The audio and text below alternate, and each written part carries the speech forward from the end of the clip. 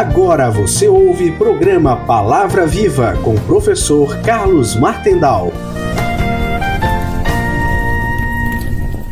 Nossa saudação cordial e fraterna a você que acompanha a Palavra Viva pela Rádio Divino Oleiro FM de Balneário Camboriú, Rádio Conceição FM de Itajaí, Rádio Tubá de Tubarão e pelos serviços de streaming de áudio. Que a paz de Jesus reine em nossos corações e a Mãe Santíssima nos leve nas dobras do seu manto em mais este dia que a bondade do Pai nos concede. Estamos vivendo no Brasil o 3º ano vocacional e neste 2º domingo de agosto nos voltamos para a vocação à paternidade, pois celebramos o Dia dos Pais. Em outubro de 1997 ocorreu no Rio de Janeiro o 2º encontro mundial do Papa São João Paulo II com as famílias. A oração pela família que o Santo Padre nos trouxe começava assim: Ó Deus, de quem procede toda a paternidade no céu e na terra, Pai, que és amor e vida, faz que cada família humana sobre a terra se converta em verdadeiro santuário da vida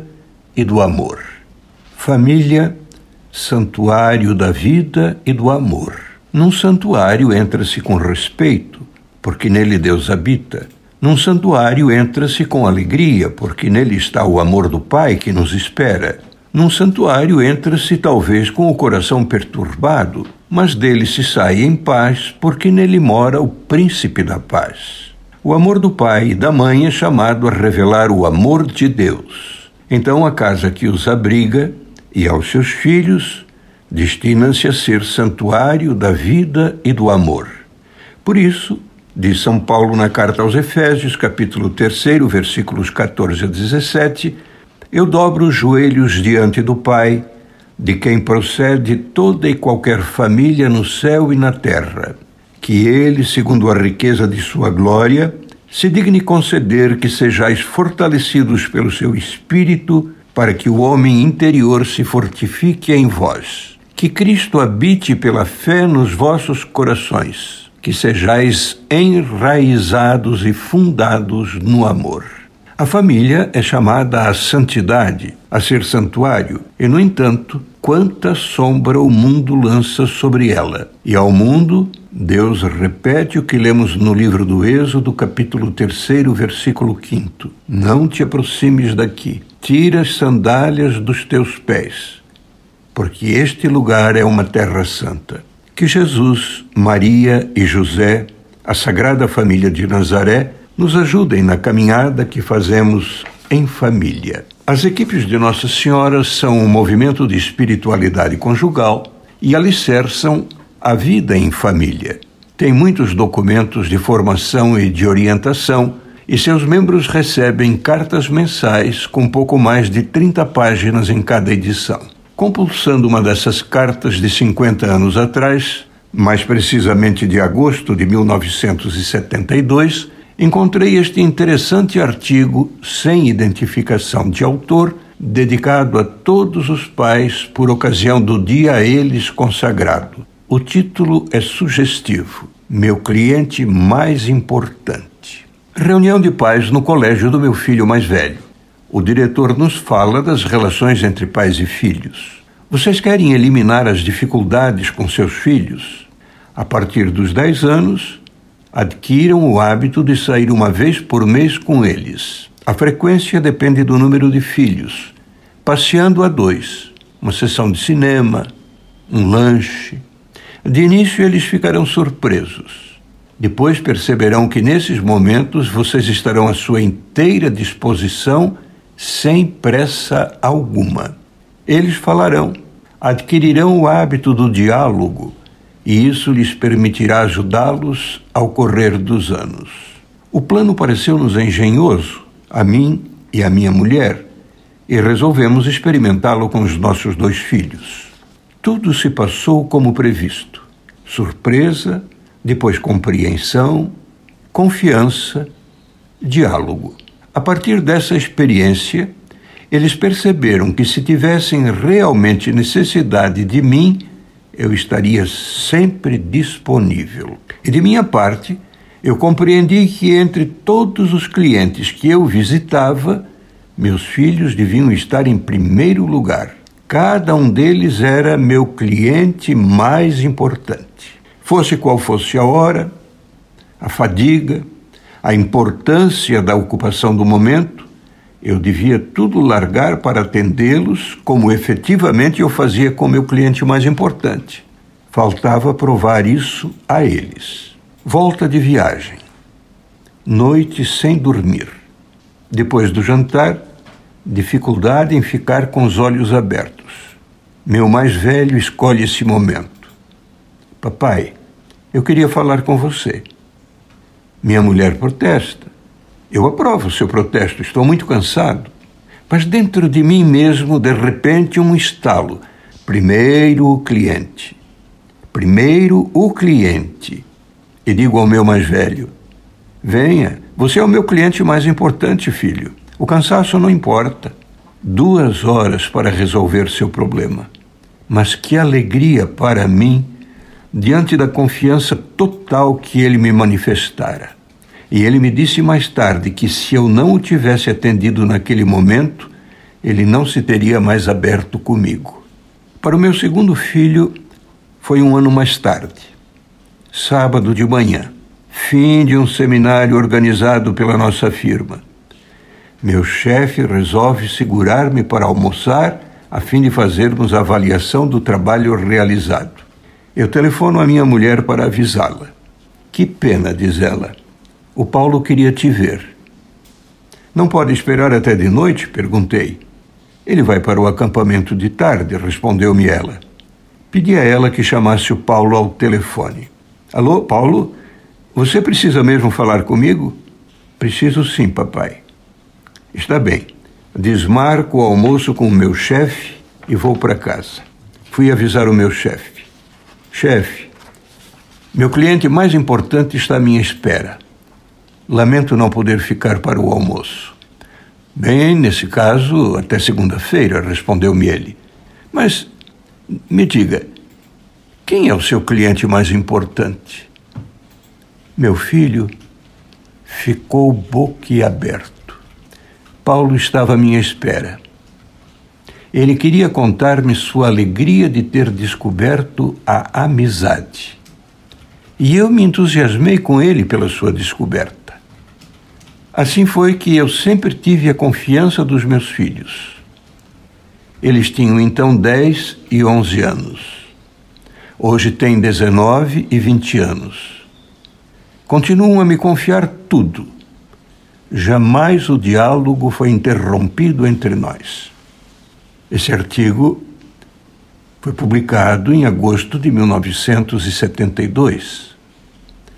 Neste ano de 2023, esses filhos estão então com 71 e 73 anos e possivelmente já são avós. Penso em como aquelas conversas que se repetiam com o pai ajudaram cada um deles na vida. Imagino a saudade que devem ter do velho pai e da mãe, naturalmente, que já devem ter partido desta vida. E faço pálida ideia de como são como avós e de como os netos os amam. Tudo por causa de uma orientação recebida do diretor da escola, a que pai e mãe foram dóceis e acolheram.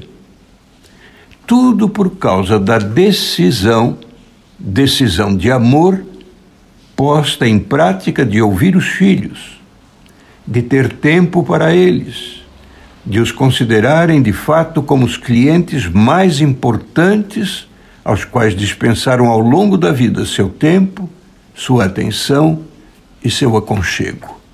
Na era dos computadores e dos celulares, no tempo em que tanto se comunica com os que estão longe e tão pouco com os que estão perto, que privilégio ter pais assim e que bênção ter filhos que procuram conversar com o pai e a mãe.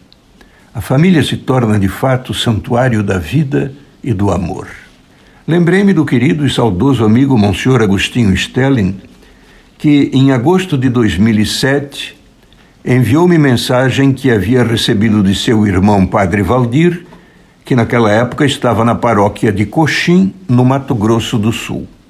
Vejam como nessa mensagem do Padre Valdir tudo é verdadeiro e vale muito a pena você, pai, ouvir e eu acolher com todo o coração, e também a mãe, é claro.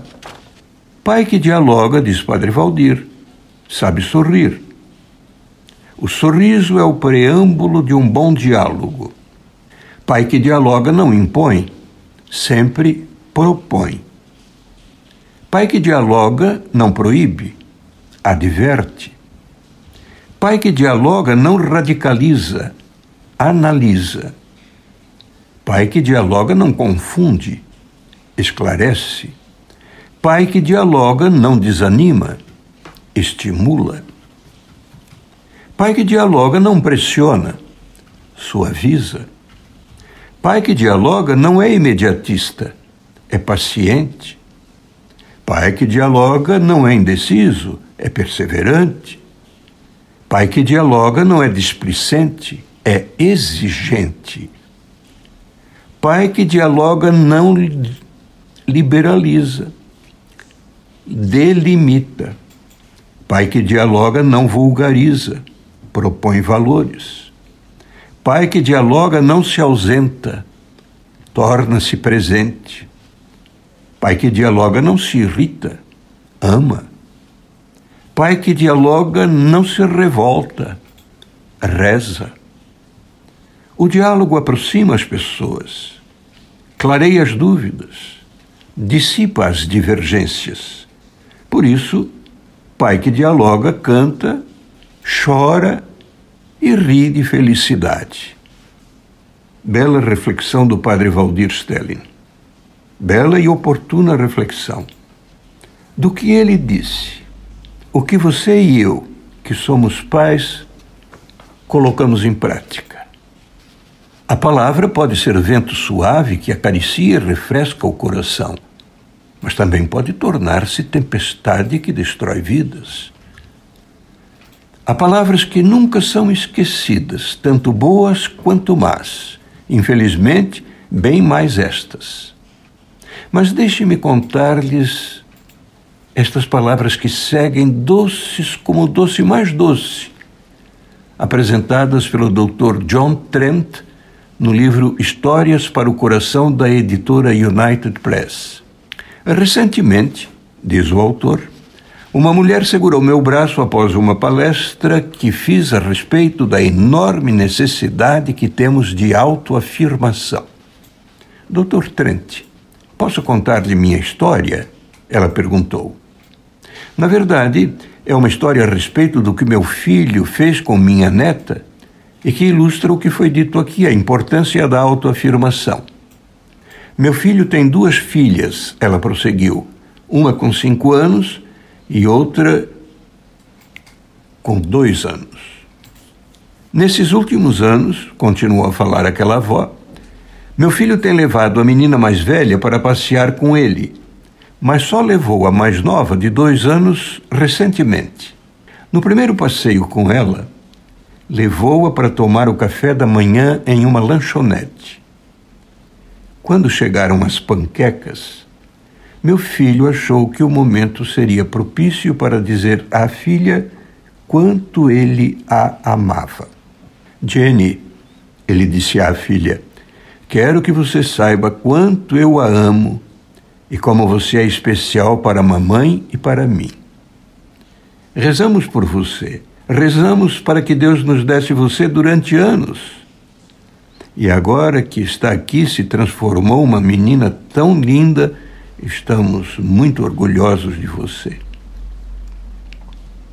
Depois de dizer isso, ele parou de falar e esticou o braço para pegar o garfo e começar a comer, mas não chegou a colocá-lo na boca. A menina pôs a mão sobre a mão do pai.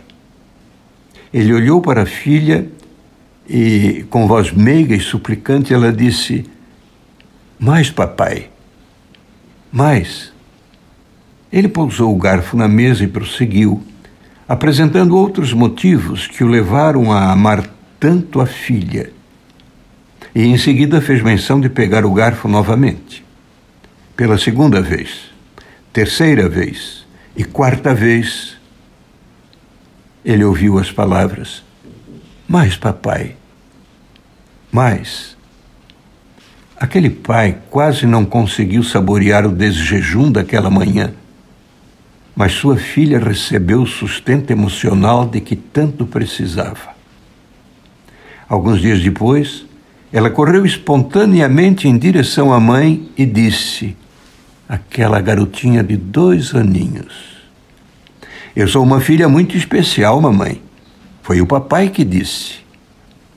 Ah, queridos pais, quantas palavras bonitas e necessárias nossos filhos ainda não ouviram. Recomecemos se já começamos e paramos. Comecemos se ainda não o fizemos. Continuemos sempre. Nossos filhos são nossos tesouros. Digamos a eles o quanto são preciosos para nós. Eu digo agora também com este programa.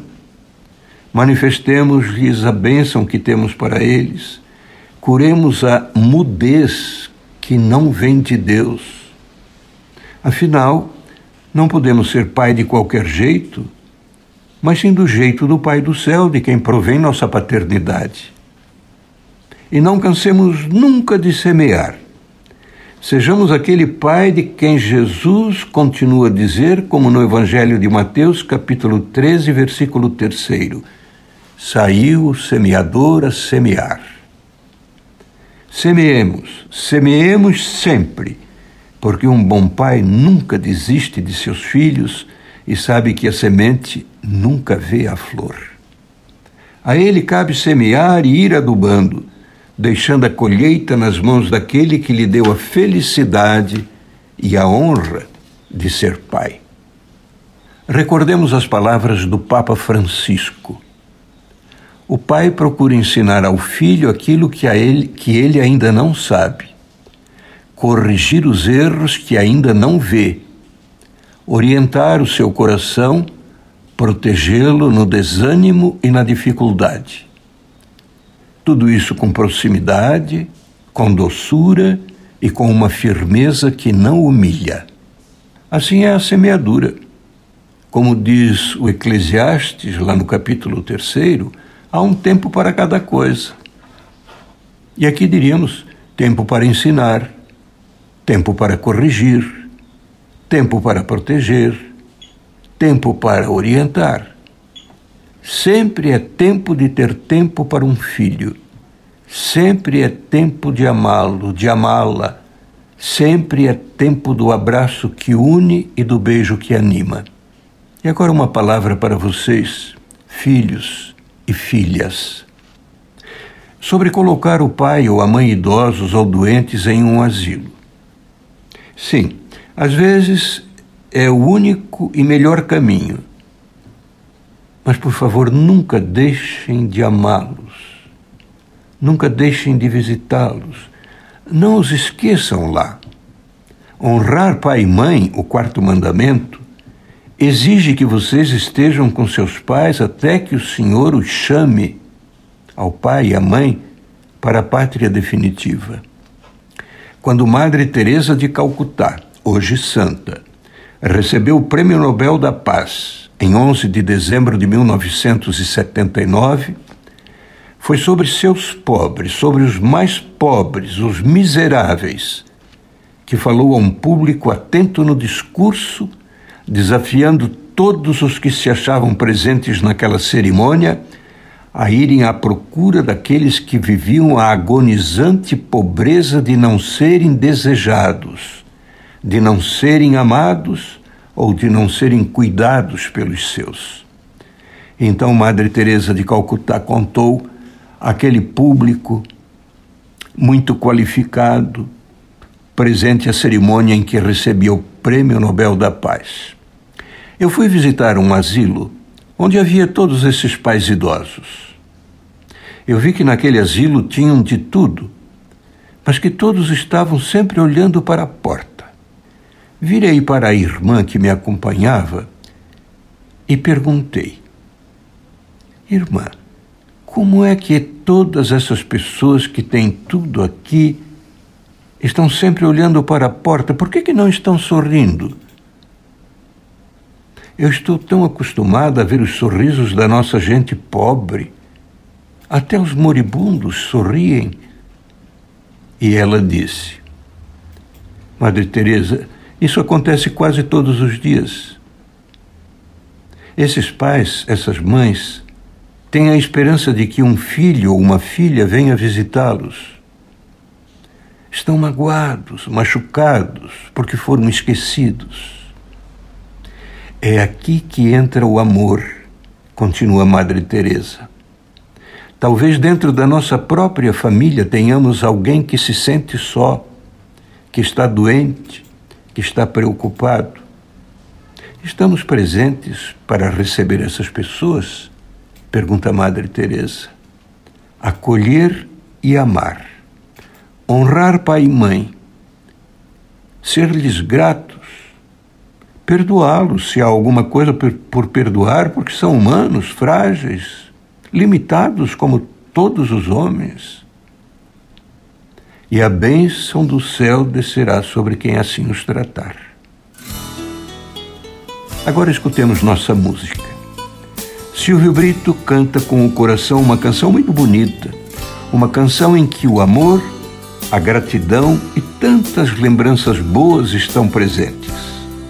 É do CD Pai, Meu Amigo, e tem um título simples, monossilábico e que diz tanto: Pai. Escutemos. Pai, vou abrir meu coração e talvez nesta canção eu consiga dessa vez lhe dizer como eu amo você.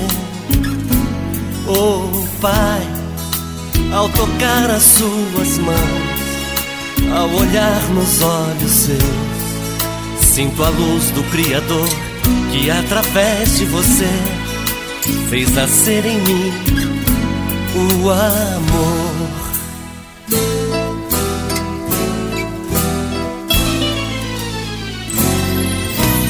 Pai, quantos lindos momentos, Pai, espalhados no tempo, Pai, de alegria e emoção. Todo fim de tarde, eu ali na vidraça, com um olhar de esperança, aguardando você abrir o portão. E eu viajo em lembranças, velhas fotos ao vento, de Tarzan, de pirata, xerife, cowboy. Mas nas minhas histórias, você foi meu herói. A cadeira na sala, nosso almoço aos domingos, meu terninho de missa, arco-íris, vitrais, o seu beijo na testa, nos meus sonhos de paz. Sonhos de paz. Pai, vou abrir meu coração e talvez nesta canção eu consiga finalmente dizer como eu amo você. Oh Pai, ao tocar as suas mãos, ao olhar nos olhos seus, sinto a luz do Criador que através de você fez nascer em mim o amor.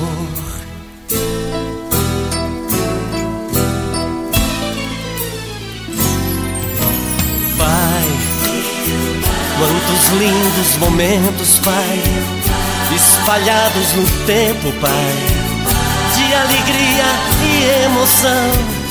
Todo fim de tarde, eu ali na vidraça, com um olhar de esperança, aguardando você abrir o portão. E são tantas lembranças, velhas fotos ao vento, de Tarzan, de pirata, xerife, cowboy. Mas em todas as histórias você foi meu herói. A cadeira na sala, nosso almoço aos domingos, meu terninho de missa, arco-íris vitrais, o seu beijo na testa, nos meus sonhos de paz. Sonhos de paz. Pai, obrigado por tudo, Pai. Muito obrigado por tudo, Pai. Obrigado, obrigado, Pai. Muito obrigado por tudo, Pai. Obrigado, amigos que acompanharam Palavra Viva. Até domingo que vem, às 16 horas, se Deus quiser. Encerramos o programa Palavra Viva com o professor Carlos Martendal.